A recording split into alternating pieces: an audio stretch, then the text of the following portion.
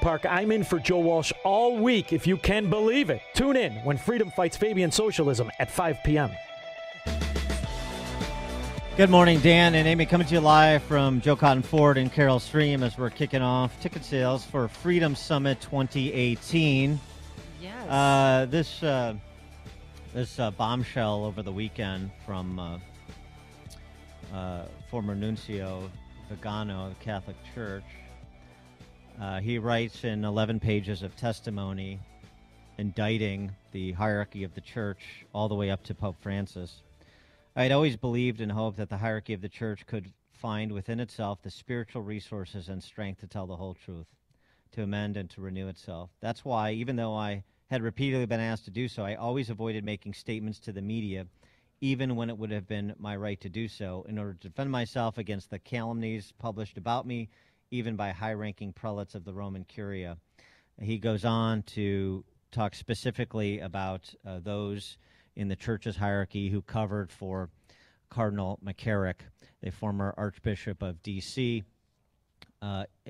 who he alleges orchestrated the appointment of now Cardinal Cupich to be the Archbishop of the Chicago Archdiocese, that Cupich wasn't supposed to get that appointment, but that McCarrick, who served as an advisor to Pope Francis, even after he had been disciplined by Pope Benedict, his predecessor, was responsible for that. McCarrick, who has been found at least civilly liable, in a sense, settlements paid out for sexually assaulting or harassing seminarians. A lot of gruesome stories about Cardinal McCarrick and Vigano in this statement, if true, is devastating both to Cardinal Cupich, who gave an award to McCarrick just 2 years ago. Oh, my gosh. After decades-long allegations of sexual wrongdoing by McCarrick, and Pope Francis, who essentially resuscitated McCarrick's presence in the hierarchy of the church. For more on this topic, we're pleased to be joined by Mary Fiorito, who is an attorney, former top aide to Cardinal Francis George in Chicago, and visiting fellow at the Ethics and Public Policy Center. Mary, thanks for joining us. Appreciate it. Thank you for having me, Dan and Amy. So Professor Robbie George over at Princeton, who's one of the most respected conservative Catholic intellects in the world, said basically he doesn't know if these allegations by Vigano are true, of course, but that Pope Francis's response that he will not talk about it, that it's up for the press to interpret Vigano's statement as they see fit, is not sufficient, that he needs to address the allegations straight away and substantively. And I would suggest that if he doesn't do that, this is me talking, not Robbie George, if he doesn't do that, then he should resign as Pope. Yeah, this was, oh my goodness, this is sort of like a DEFCON 1 for the church, isn't it? I mean, I could not in a million years imagine such a scenario ever taking place. And it seems like on the hour we're getting new details that are, equally shocking and horrifying at the same time. Either last night or early this morning, Monsignor Ransoum, who was basically the first assistant to Archbishop Vigano when he was the nuncio here in the United States. He had the position called the Charge d'Affaires, which would be sort of the second command at the United States Nunciature, released a statement saying what Archbishop Vigano claimed is true. And I have firsthand knowledge to back up everything he asserts in that memo. So for someone who would have had the direct knowledge that Archbishop Vigano would have had, and it's kind of important to keep in mind his reputation and his stature. He's widely regarded as being a man of absolutely impeccable integrity, a very smart man, and was also known prior to coming to the United States when he was working at the Vatican for trying to combat directly internal division, but also, some things that were going on with the financial dealings of the Holy See Bank. He was directly involved in straightening a lot of that out, which some speculate wound up in his being sent to the United States in the first place. But it was an incredible moment over the weekend. I agree with Professor George that the Holy Father needs to be more direct in addressing this, because if he knew, and Archbishop Vigano claims directly that he did, if he knew about Archbishop McCarrick and continued to let him function in a public way and to have influence over appointments of bishops here in the United States, those are very, very grave allegations. I cannot imagine, knowing Vigano as I have, that he would make them lightly. And I, was speaking to my husband over the weekend, and I just, for me, I keep going back to what must have happened that prompted Archbishop Vigano to do this. I know he's getting on in years. He's 75 now. And, you're Catholic. We have kind of a phrase in the Catholic Church. It's important to discharge your conscience when you have something on your conscience that you feel needs to be made public for the sake of the Church and others.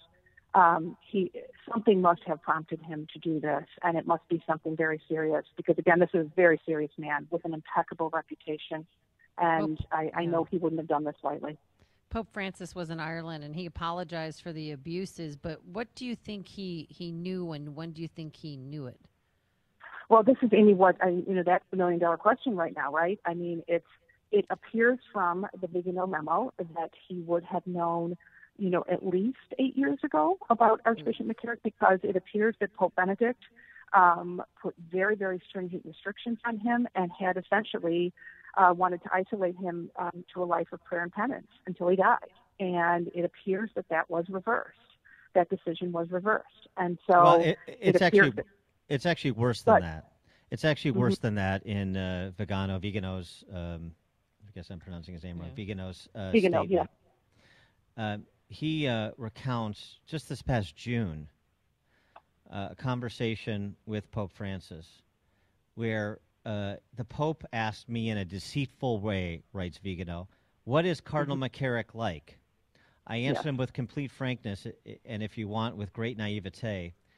Vigano telling Pope Francis, "Holy Father, I don't know if you know Cardinal McCarrick, but if you ask the congregation for bishops, there is a dossier this thick about him.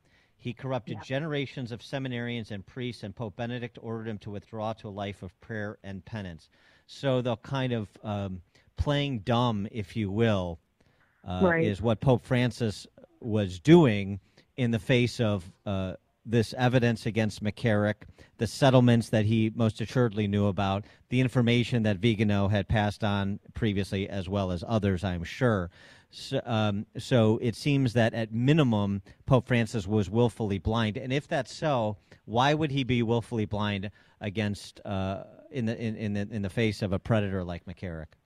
Yeah, it's and that's again another $1 million question. It's hard to understand why he wouldn't have moved swiftly. I mean, Pope Benedict, for the sort of reputation he had as being this ultra right-wing conservative with no compassion, and boy, he had compassion for victims of sex abuse, and he moved against another priest, Father Maciel, in addition to moving on McCarrick, it appears, at the same time, and why the Holy Father would not acknowledge that and would not accept. It's very unusual for a pope not to accept the decisions of his predecessor in that regard. So is there something Is there something ideological going on here? Is really the question. It's possible, or as some people have pointed out, and I'm not sure. I don't want to offer this as an excuse or for it to appear, but in countries where the church was often persecuted, you saw this in Poland with John Paul. One of the tricks of the KGB, one of the things that they would do to Catholic priests, and including one whom they murdered and threw in the Vistula River, they would accuse them of being homosexuals and being active homosexuals. So it's said that John Paul would always be very hesitant to believe these kind of rumors because he came out of that sort of mentality where the KGB was always trying to destroy the church from within with those kind of rumors. Now, I don't know in Argentina if they would have been subjected to the same kind of, tactics by the government, but some of that cultural stuff does come into decisions when they're made.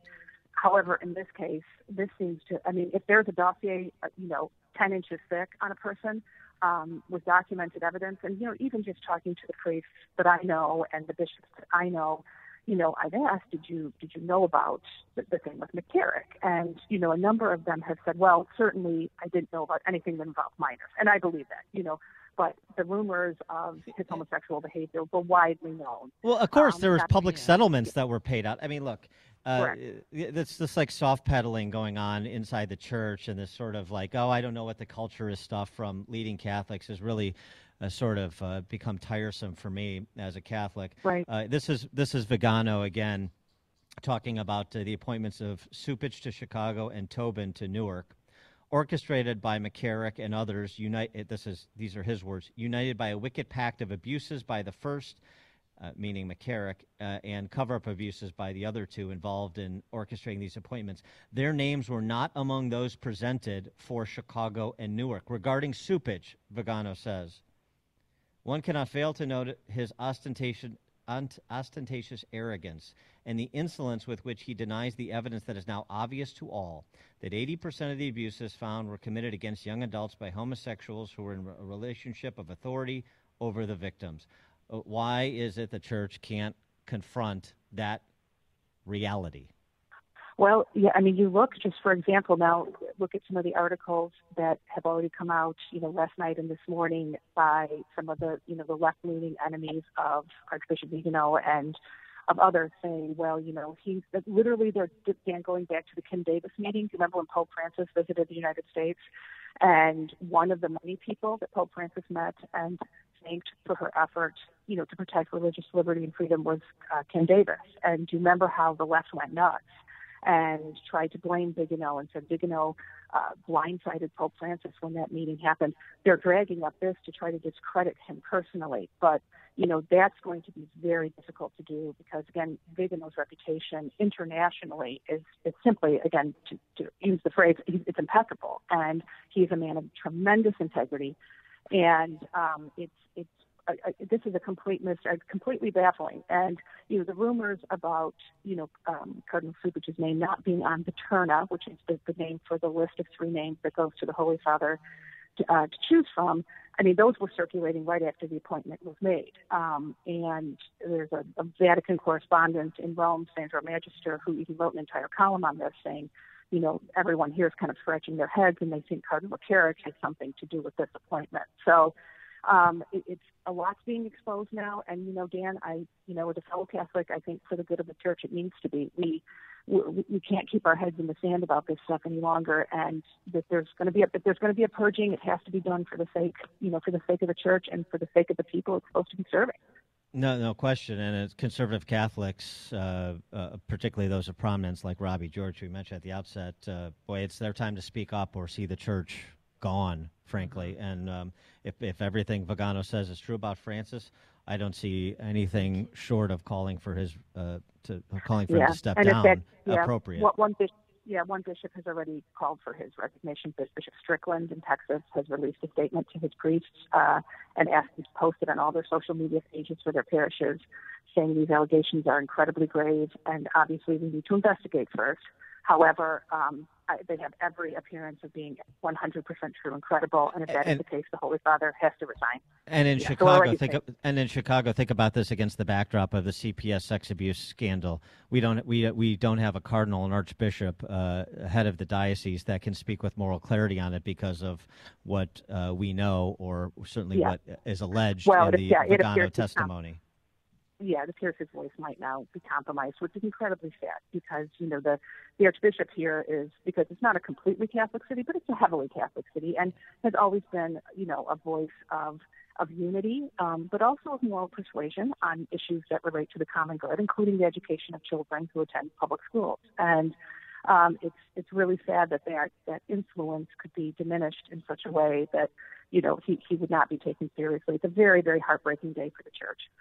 She is Mary Fiorito. She's an attorney, former top advisor to Cardinal George, and visiting fellow at the Ethics and Public Policy Center. Mary, thanks for joining us. Appreciate it. Thank you for having me, Dan and Amy. Have a great day. You too. And she joined us on our Turnkey